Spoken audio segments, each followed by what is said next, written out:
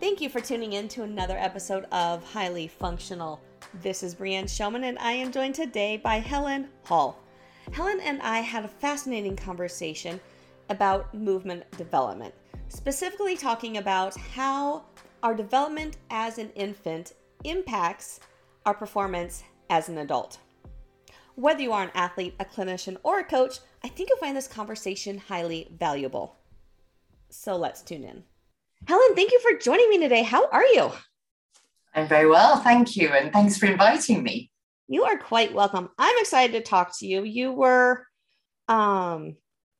name came up in a previous podcast I had with someone else, and I just thought it'd be fascinating to talk to you, and it was. And so I'm excited to dive into it so all the listeners can hear. But first and foremost, who are you? Well, my name is Helen Hall, and if you ask me a question on anything to do with movement, I would babble for hours. But as soon as somebody says, "Who are you?" and introduce yourself, I stumble over my words and wonder what on earth to say that would be even remotely interesting. I'm Helen Hall. I'm not an IST. I am unfettered by higher learning, in the words of the Russian mathematician who wrote the amazing book Stalking the Wild Pendulum, who never went to school and who solved the unsolvable Einstein theorem that Einstein couldn't solve. There was a theory and he couldn't prove it. And then this guy who never went to school, he thought he could, and he did. And so I just think, I don't know, I know who I am and I know what I do, but I'm not an IST. But I explore movement passionately. I dream it, breathe it, do it, live it, write about it, make courses about it. That's what I do. All the things. Yeah. Well, cool. Well, let's get into the stuff that you can jumble about for hours. And that is movement. One thing that you shared with me when we talked before, which I loved the visual behind it, is the Lego story. So I would love for you to kind of start with that, and then we'll kind of just see where it goes from there. Sure. So this was my attempt to make something that's unbelievably complex simple. And I was telling especially in clinics, so when I'm working with somebody, it needs to be at a practical level so that it becomes almost like shorthand or coding for, we're working with a piece of Lego here. So then it's easier to describe myself because it comes from the journey. So along the learning journey, post Royal Air Force, this is, I was the person who felt that they could help people with their movement. So I was an air traffic control officer at the time, but I felt compelled to be able to help the squadron football team. Now, I know nothing about football, but I just did help the footballers with their training or their movements or whatever it was. And then when I left the Air Force, this was back in the day, Jane Fonda was giving it large. Everything was aerobics, and I didn't know my right from my left. I kept bumping into everybody in class because they would say, we're going to the right. And I would go the wrong way always. So in the end, I decided I would be the aerobics instructor. And then everybody could just follow me. And I would just say this way, and that cleared up any confusion. And after that bout of frantic movement, I went back to school and I did a year in college, which was remedial massage. But when I came back from living in Africa and having my family, this was actually, people were being called sports therapists. So I was doing work that when I qualified, a sports therapy didn't even exist. So I was working with bodies and movement and pain and injury, and in Nairobi working with the physiotherapist clinic, and they didn't know, I was doing things I wasn't qualified to do, but in Nairobi it didn't really matter. And when I came back, started my lymphedema work, working with post-cancer patients. And so the learning journey continued. So in lymphedema work, with these gross swelling of limbs, you discover all sorts of different ways to enable that person not to cure the problem, because they can't, it's not curable, but to manage. And self-management came from organizing the alignment of the body. So that was the origin of the whole orientation towards not good posture, because that smacks of people putting books on their heads and etiquette and all of that very 1960s kind of stuff. Deportment. So not deportment, but just organizing the pipe work. So I would talk to the people I was working with and just say, well, we're just trying to stack everything so that all the pipes have as few kinks in them as possible. And it got results.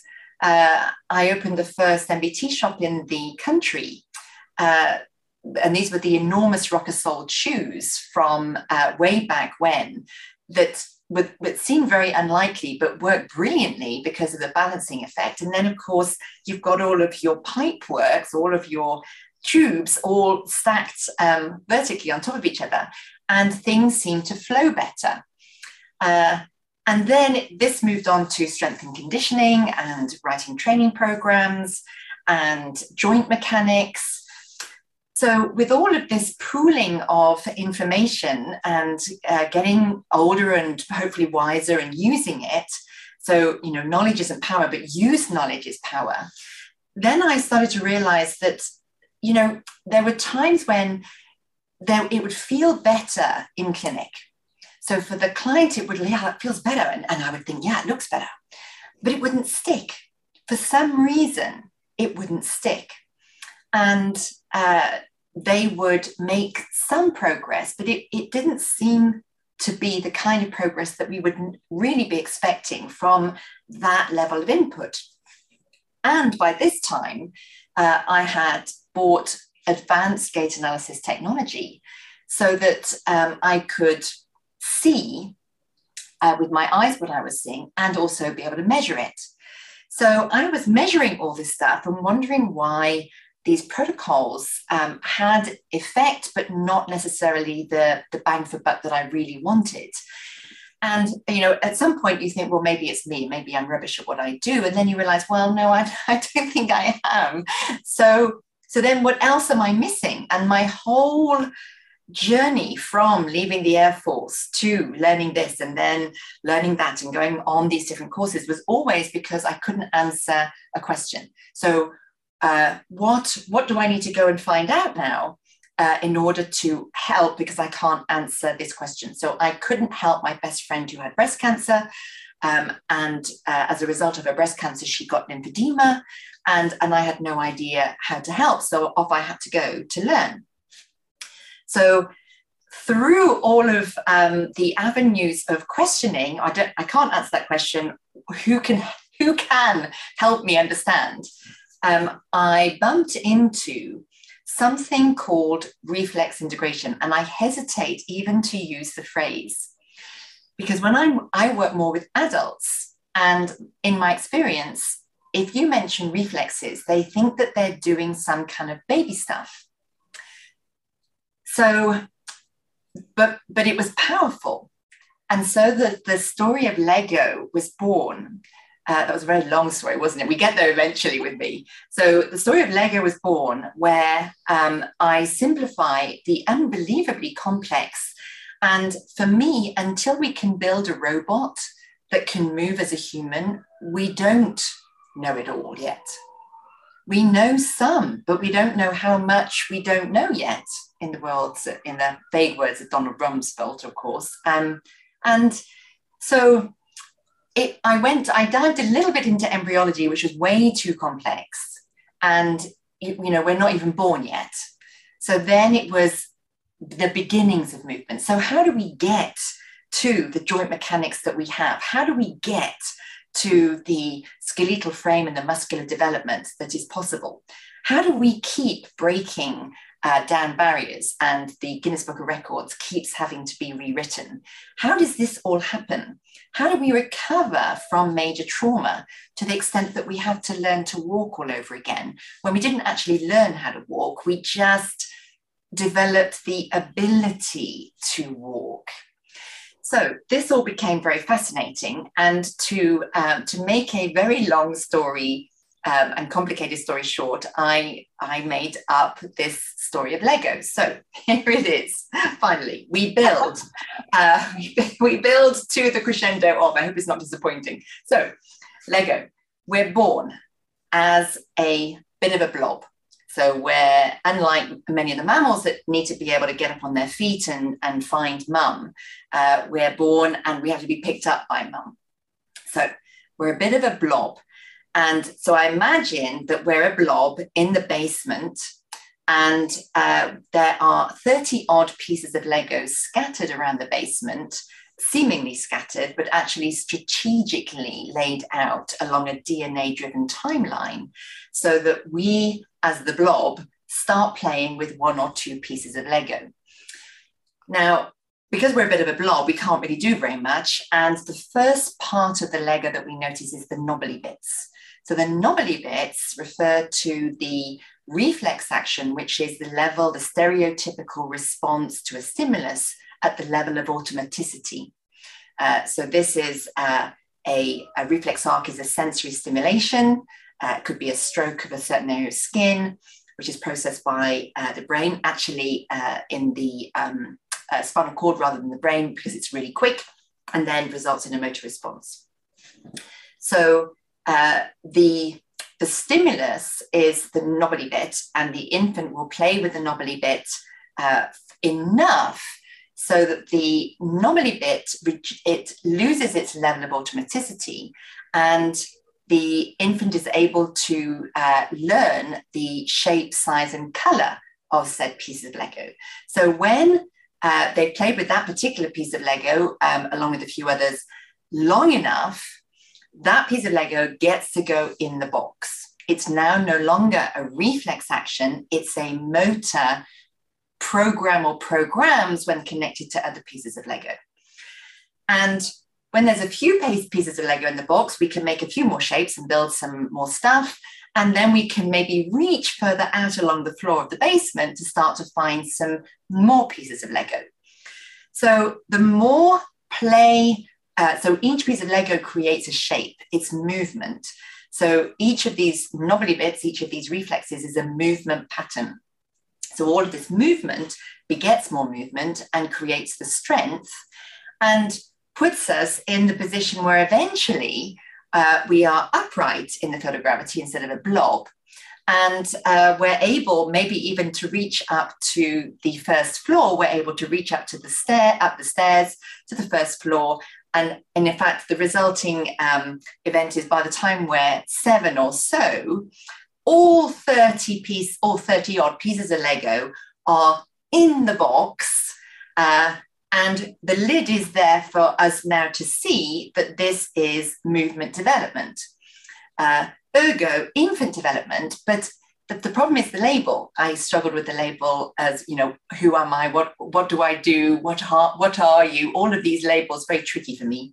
So we've labeled it as infant development, but it's just movement development, because we get to do this our entire lives. We get to use this movement development our entire lives. It is not monopolized by the infant. They just happen to do it first. And which is really important, I feel, from even just the pure context of it's not just movement.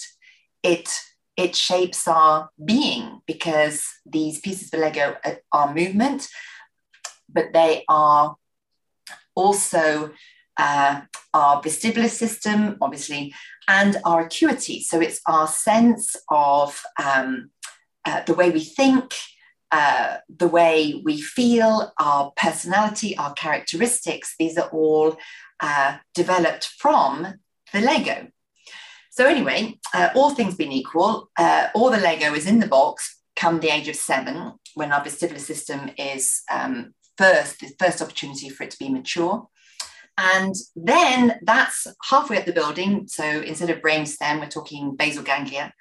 And then we can learn the skill. So we can now walk, skip, gallop, crawl, obviously, run, jump, wrestle, throw, climb, swing, and some degree of hand-eye coordination, foot-eye coordination. And then from there, the frontal cortex at the top of the penthouse suite gets to use whatever is in the middle of the building for learning skills of, I don't know, say dancing or gymnastics, or the finer art of grabbing a hockey stick and all of that skilled type of movement, which is based on what's happening in the brainstem, in the basement. So the Lego simply became a story of movement development, which then became shorthand. So if I was working with somebody and it wasn't any kind of strength or conditioning or joint mechanics, it was, oh, we're working with a piece of Lego. And it was like, yay, oh, this is easy. That if we're working with Lego, then expect great results, because we go from a blob to epic in just a few years. And an infant can do it, so how difficult can it be? And people seem to enjoy the Lego story. And it seems to sit better than other terms that are in use and more widely used, which is reflex integration, or some people use reflex inhibition, and all sorts of other terms which sound very much more medical and not necessarily very inspiring. So we build our Lego, organize our Lego, and great things happen. So when talking about the Legos and movement development, like what happens, say, in our 20s and 30s when that little blob skips one of the Legos and it doesn't make it in the box?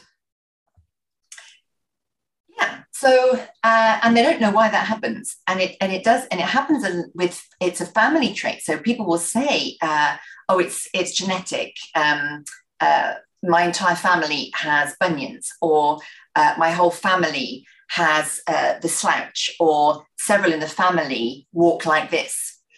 And so some of it is mimicry, and there's been lots of studies on mimicry. And of course, we survive well by mimicking. And some of it are pieces of Lego that for some reason, and they don't know why, don't get played with enough for the level of automaticity to go. So the classic example that I see very often in clinic is the person didn't crawl. They just got up and walked early, and to great applause and huge pride. I was the same mum. I've apologized to my children so many times, and we're addressing the issue. And they have tickly feet. So the tickle is left in their feet. And since they didn't crawl, because if the tickle had been played with enough, they would have crawled. All things being equal, because there are quite a few pieces of Lego that are engaged in the act of crawling, obviously. But one of the classic signs is for an early walker, not the only one, but one of several, and a biggie, is they're an early walker and their feet are still tickly. When I asked them about it, they laugh and they said, yeah, don't go anywhere near my feet. There's mum and my sister, my brother is fine, but me and my mum and my sister, we all don't go near our feet. It's a whole family thing. And I say to them, well, the thinking is really that the tickle shouldn't still be there, because it's a leftover from movement development. which can come back because you can get a concussion later on in life, and some of your Lego gets shaken down in the basement a little bit too much, and the piece of Lego falls out of the box, hugely simplifying things, obviously. But things that were organized can become disorganized. So maybe they did crawl, but they've had a few concussions, and now they're walking funny, and there isn't the stability in their feet. And maybe it's not a tickle, but it's a residual. So when you stroke the receptive field, the tingle lasts too long. So if you stroke your arm, you know you've been there. I've just stroked my arm when I said that. I'm still aware of it. And in a few moments, it's gone. So if I really thought of it, no, it's gone. It's gone. So if it's still in your foot, after a normal amount of time, this is it's a piece of Lego that needs organizing, because you're going through your foot in, when you're walking, 0.65, 0.8 of a second. And if there is a residual activity in your foot that lasts longer than the stroke on your arm, and we're not birds, we have to walk through our feet, then your central nervous system will find a way of suppressing it, because you can't have it. We can't be upright humans in the field of gravity walking on our feet if every time we step on them, they are reacting with the ground instead of responding to the ground.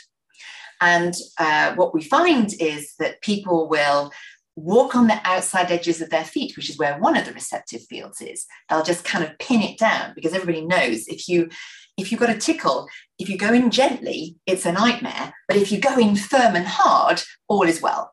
So you can kind of stomp your way into being able to use your feet reasonably well, as in not face plant. Or you can avoid that area altogether and just walk on the insides of your feet, and then you'll be labeled, not need or an overpronator. And you can do all the supination mechanics you want, but you are running away from the receptive field on the outside of your foot. So you'll make some gains, but it won't be able to hold, because your central nervous system wins hands down every time. Or your central nervous system will be okay about the receptive field pinging your big toe up, and so you'll just spend your life going through your socks and making big holes in the big toe. And sometimes the receptive field is so strong, people go through the uppers in their trainers, and even the uppers in leather shoes. I've seen this. So it's powerful stuff, and it leaves its mark. So it's understanding, it's just having the freedom of thinking to what it might be. It certainly might be you just don't have supination mechanics, so you just do supination mechanics. But if it doesn't really work, or if in the history they talked about familial things, or that they were very active as a child and an early walker, it's ringing alarm bells that, oh, hang on a minute, maybe they're stuck in this foot shape. And there's often a rigidity to the foot that you can even see if they're walking without their shoes on. So if you're assessing with shoes on, then you miss that juicy bit of information. Even if you assess with their socks on, you miss it. And there was a thought that just popped into my head that just disappeared again. I hope it comes back. Walking, assessing with and without shoes on. Oh, I hope it comes back. It's gone. Laces. They'll tie their laces really tight to pin their foot into the shoe so that there's no movement. They will call it all sorts of stories. We tell ourselves stories all the time. And I'm as guilty as everybody. The reason is so-and-so. And I read somewhere that you got to tie your laces really, really tight to keep your shoe on so that you don't get blisters, so you don't get rub. And the person who needs their shoe to hug around their foot so that sensory receptive field doesn't get any input apart from you landing on it, those are the people that would be happy to tie their laces really tight.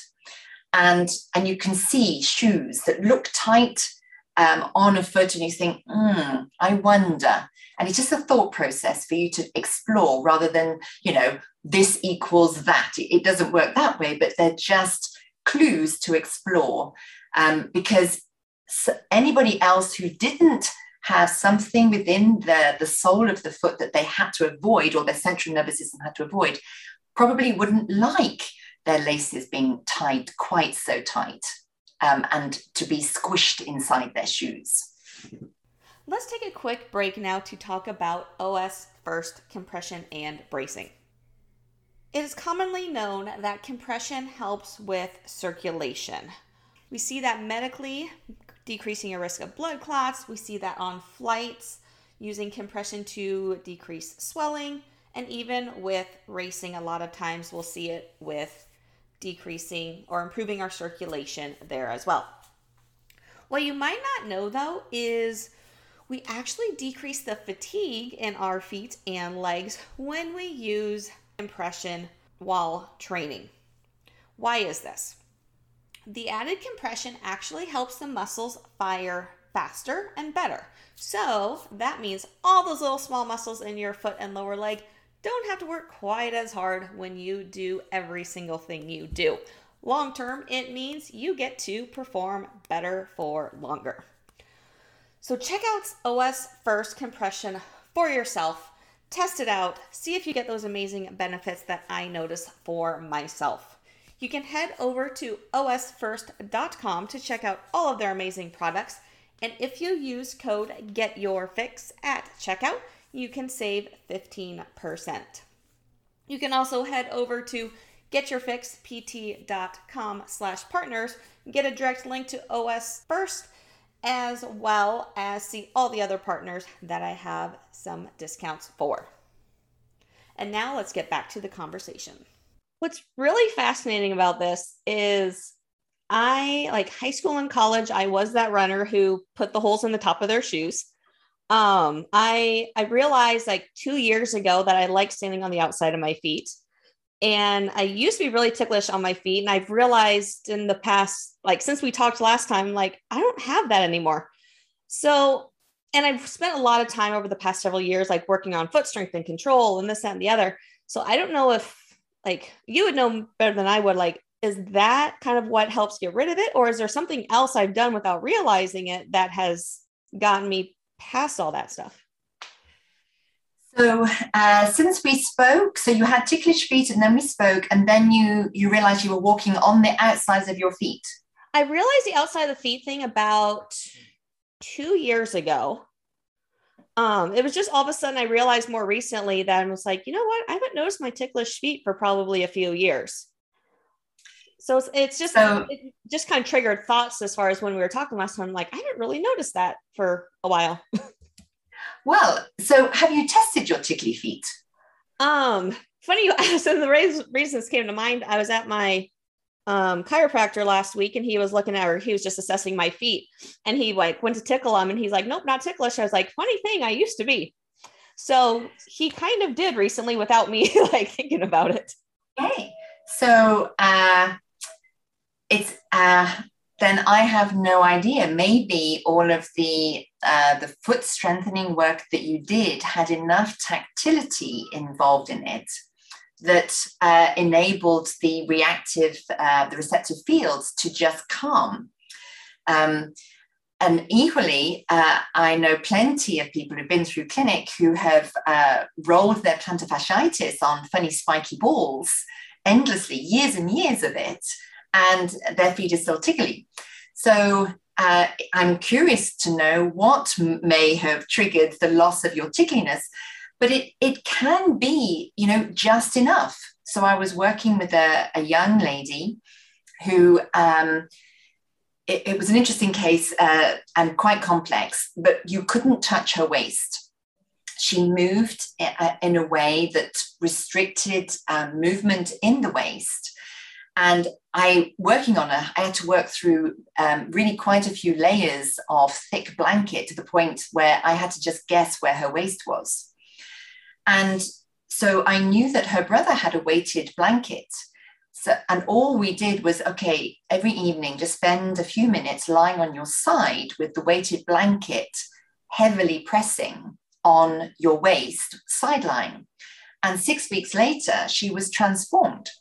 So sometimes there's just a small enough trigger is enough to remove, to quieten the receptor field, to organize a piece of Lego for it to go into the box and it not be an irritant, literally, anymore.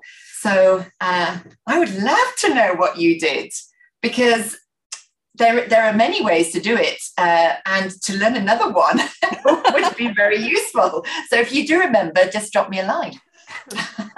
I'll use it in my work. I'll credit you, obviously. Awesome. I'll think about that and figure out what did I do. That might have been different. When we do have like missing Legos, or like we've gotten a head injury that's disrupted some of those Legos, what are we talking? Like, does this cause injuries? Does this cause lack of performance? Like, what sort of things are can happen because of these missing reflexes? Well, and it's not that they're missing, it's more they're not organized. Okay. So yeah, it's just everybody has them. They're in our DNA, and just some people just get stuck in them. I remember a guy came to me and he just gaily told me that he was born in Superman position. I said, really? Okay.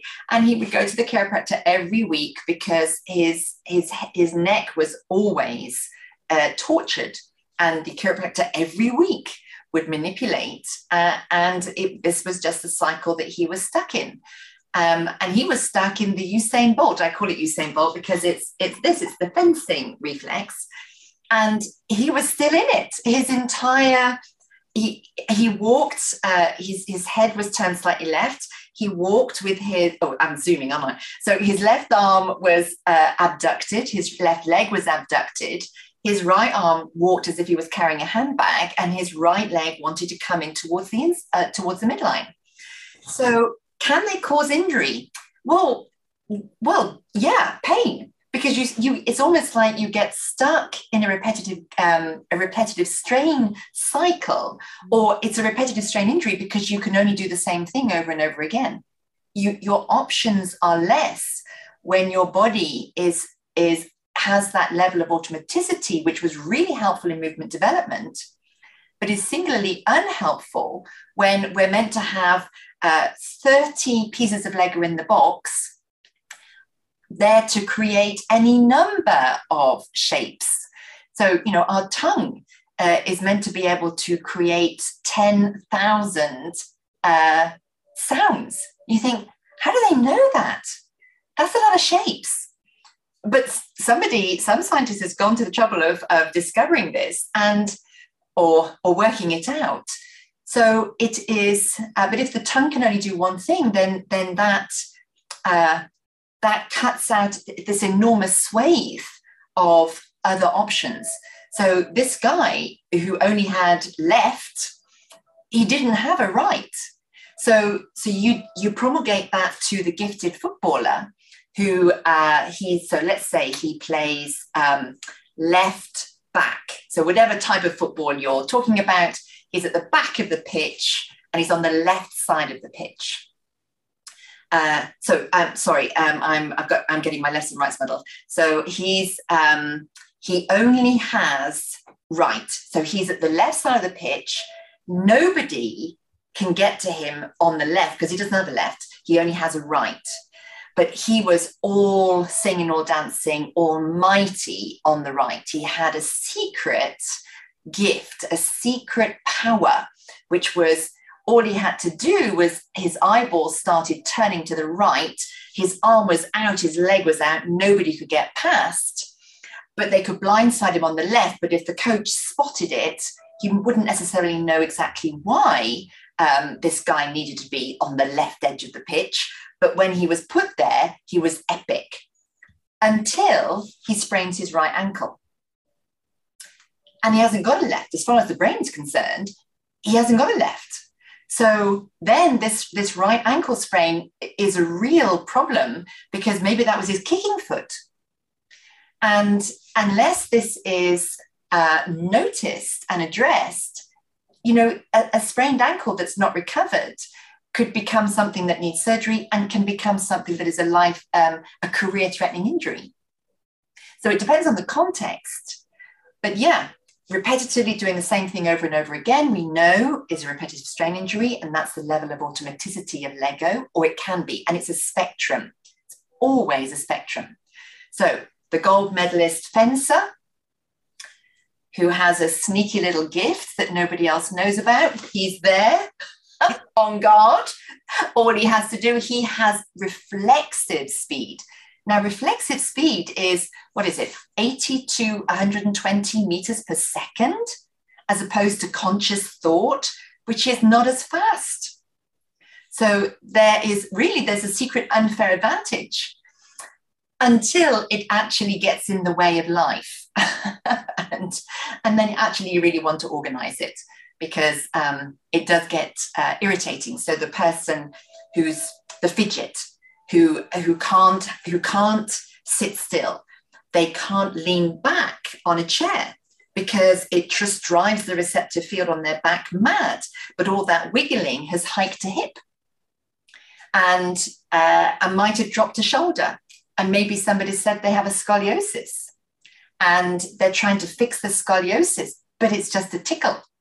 And the more you know about it, the more exciting it becomes, because the possibilities are now with just limitless.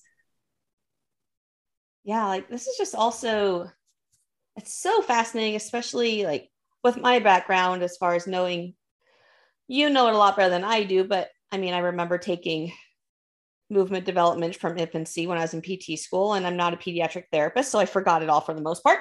But I remember learning it, and it's just so fascinating how not hitting those reflexes and those patterns or those milestones, or we all know that child who went straight from like kneeling to standing up and walking, avoided crawling, and we don't think anything of it when they're that age. But it's so fascinating how those little things of like progressing too fast can cause so many issues. Yeah. So many of the adults that see me, they mention, you can see the things bubble coming out of their head. I know that they're not with me. They are already promulgating the information that they're receiving onto their family. And I said, you recognize one of your children in you, don't you? And I said, just get them to do your homework. They don't need to come, they don't need to see anybody. It's probably familial if you have the same symptoms, of course, symptoms with in little inverted commas. It's not so much symptoms, it's behavior patterns and movement patterns. And I said, just do the same homework. It'll work for everybody because it does work for everybody. That's the point. It is universal. And in the words of the Muscadova Neurosensory Motor Reflex Integration Institute, it is the innate intelligence of the body. You tap into that, and then the world of joint mechanics comes to life, and the possibilities for further, faster, greater, bigger. It's there. Huge potential. So how do we go? You mentioned homework, which it obviously is super important to overcome all this stuff. How, and I know it's a very complex answer, but as a general, how do we go about reorganizing everything properly? Because I know it's not just strengthening exercises or doing, all that stuff. So what does that look like as far as someone working to reintegrate all these reflexes properly? Yeah, and this is it's a really good question, and there are bodies, as in fields, practitioner bodies of work, who use there's something called the rhythmical movement method or rhythmical movement therapy, where it's basically rocking movements, and for children. this is probably quite easy. For adults, the concept of it, so I'm trained in Paul Chek's work, so a Czech practitioner, and he is unafraid by any labels of infant development. And we are actively taught thumb sucking and crawling using our forehead, the inchworm, and just basically wiggling around on the floor. It's unbelievably hard work. And you realize how unbelievably strong babies actually are. And there are certain populations that would be okay with that. In my experience, not only do people get a little bit angsty or not sure if they're in the right room, if reflexes are mentioned, certainly if I mention sucking a thumb on the first session, they wouldn't come back. And it's not necessary. So I'm working with somebody at the moment who has voice strain, and his sucking reflexes are all, they're not active enough. And one part, the base of his mouth on one side is much tighter than the other. And we're working with the sucking reflexes, but you don't have to suck to do that. All you have to do is understand where the muscles attach to, what the tendons are doing, and work the tendons, because the Golgi cells in the tendons will talk to the muscles for you. So you don't actually have to go through the action of sucking. You don't have to go through the action of crawling. You don't have to become the baby to organize movement development now that you're an adult, because I think that people, they're curious because they've got tickly feet, but they don't want to have to go around crawling on all fours, because some adults can't, because it hurts their knees. Some adults can't because they never did in the first place, and that's the point. They didn't in the first place, and they still can't because they couldn't in the first place. The baby, them as a baby, didn't choose not to walk. They didn't have the raw material available. That piece of Lego was too far away. They couldn't play with it. So, but we're driven by curiosity. So they crawled their way up the furniture, crawled. I didn't mean to use that word. It's brachial movement, isn't it? So they use the furniture to bring themselves to upright, or a very proud parent's finger to get to upright and onto their feet quickly. So crawling in an adult way isn't going to form the movement that was missing in the first place, that prevented them crawling back then, if that makes any sense. Mm-hmm. So I work very mindfully that it is far better to use the understanding of the movement pattern to then come up with ways to incorporate it into movement for an adult, and for an adult to feel as if it's acceptable and to not make them feel as if they're regressing into infancy, because it's not necessary. Mm-hmm. Some people will happily wiggle around on the floor, and it's great, because if you missed all that tummy time, go enjoy.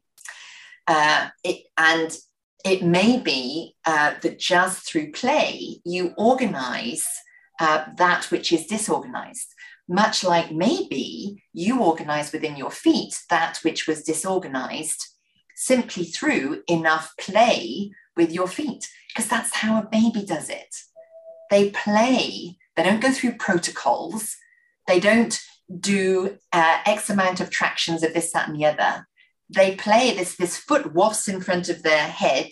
They grab it by freak. They stick it in their mouths, because that's how they explore stuff. And they connect that feels quite good. They get feedback from it, because there's so many sensory nerve endings in feet. And then they realize that they can do this at will. So the feet get played with. And then, of course, mum and dad come along. This little piggy went to market. This little piggy went home and play with toes. All of this play happens if the feet are out, not hidden away in baby grows, and not put into pretty socks and pretty shoes that look like pseudo grown-up stuff. So long as that doesn't happen too soon, the feet will get played with. And so sometimes play is all you need. The vestibular system, maybe just, being on a swing is all you need to help stimulate the brain to figure out what is happening in that swinging action, for it to do that last little bit of organizing the knobbly bits of the Lego, to take it out of the automaticity level of I'm unstable on my feet because I can't cope with any forward and backward movement very well. But you sit on a swing for long enough and your brain will figure it out. Maybe. And quite possibly, because that's how it all happens in the first place. So I think that ways to help people really are limited only by your imagination once you've been given the protocols and you understand what the reflex arc was doing in terms of a motor response in the first place. But just as an example, and because I can measure it, and I have data, so much data of applying a protocol and getting a response, some response, but it not sticking. And then doing something as simple as feet wiping. So giving essentially a shed load of just barraging the central nervous system with information from the soles of the feet, because maybe it just didn't have enough. And they've been wrapped up in socks and shoes ever since. And it tends to be these people, they don't want, they never walk without their socks on. Oh, no, they always put my slippers on. And it's Princess and the Pea. It's not, there's a saying about, it's not the mountain that breaks you, it's the grain of sand in your shoe. And you think, maybe your feet are too tickly, because we should be able to cope with a grain of sand in our shoe, right? So these people will, oh, no, I can't, I have sensory mats here with all sorts of spiky, knobbly bits, and they're, and then I think, yeah, your feet, they need more information because they're hypersensitive. And you just give them a shed load of information. So you wipe your feet as if you had shoes on and you had stuff on the sole of your feet. And some people really don't like it. It's like, oh, no, it's hard. Oh, it's really horrible. But gradually it calms. And, a few weeks later, they're laughing about it because now their feet have freedom. Their feet can relax. Their feet can load. Their feet can lengthen in pronation and recoil and give them supination. Who knew? And it was just that they were hypersensitive. And it works the same if you're hyposensitive. So there are people who can just take their shoes off and stomp around on coastal trails. I'm working with a guy now. I'm going to run the coastal trail, stony paths, proper barefoot. And I thought, how on earth are you managing to do that? Your feet have, there are only 3 places in the body, as far as I recall, that have all 9 types of skin receptors. The palm of your hand, the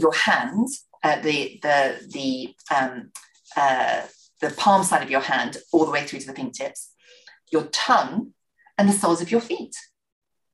So they're there to give you a lot of information. So how can you go from running around with your shoes on to taking your shoes off and not batting an eyelid, running along stony coastal trails in the UK?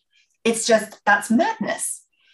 And I was working with him and I said, just as soon as you touch my finger with the ball of your foot, just stop.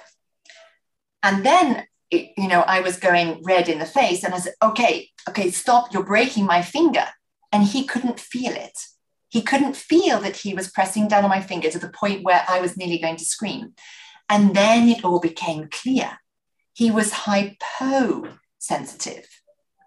And so we did the same thing, because it's not about switching things on, switching things off, activating, deactivating.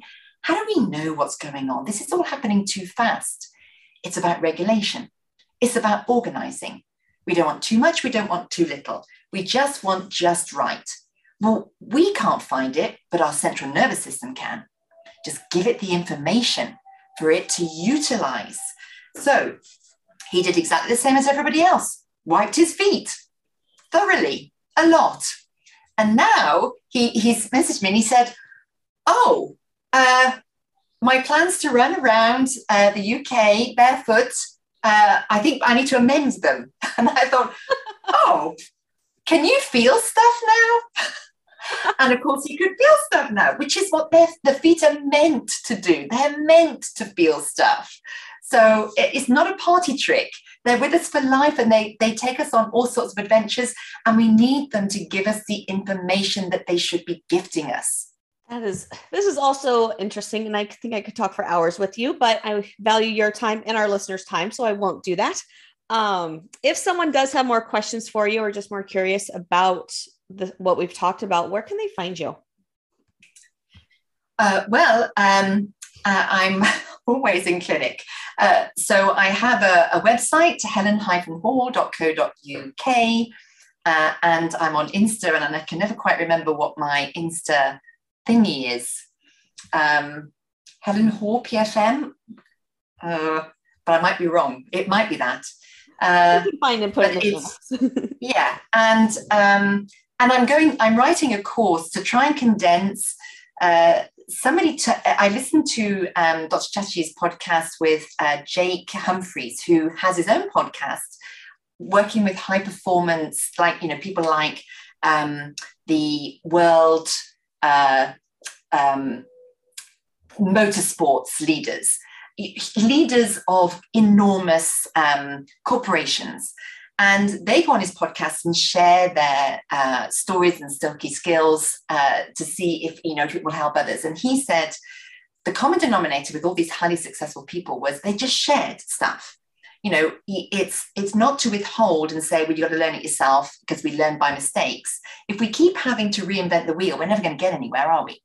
So I'm quite old now, and I've accumulated quite a lot of understanding. And with Doris here, proving or giving me data, no, that's not worked. It looks like it might have worked. The person feels better, but actually the data's going in the wrong direction. So no, that's not your homework. We need to revisit and reassess. So with all of that and better understanding, I'm just developing courses so that people don't have to start at the beginning again. They can add it to their toolbox and then build from there to bigger and better and even more. Awesome. And I'm excited for that to come out, because I'm excited to see what it's all about and potentially dive into it. It sounds, everything you talk about is so fascinating. And I just thank you for your time today. My pleasure. Thank you for listening to me babble on. I really hope you enjoyed today's episode of Highly Functional and had some great takeaways from it. Now, if you are dealing with your own foot and ankle issues and would love to get back to running and racing again, I highly encourage you to check out runwithhappyfeet.com to find out what it looks like to work with me. Or if you want to do things even faster and take a deep dive into your specific situation, then book a free call with me at runwithhappyfeet.com/book-call. And finally, if you know someone who would benefit from the information provided today, I would love for you to share this podcast with that person. Now go out and have an awesome day.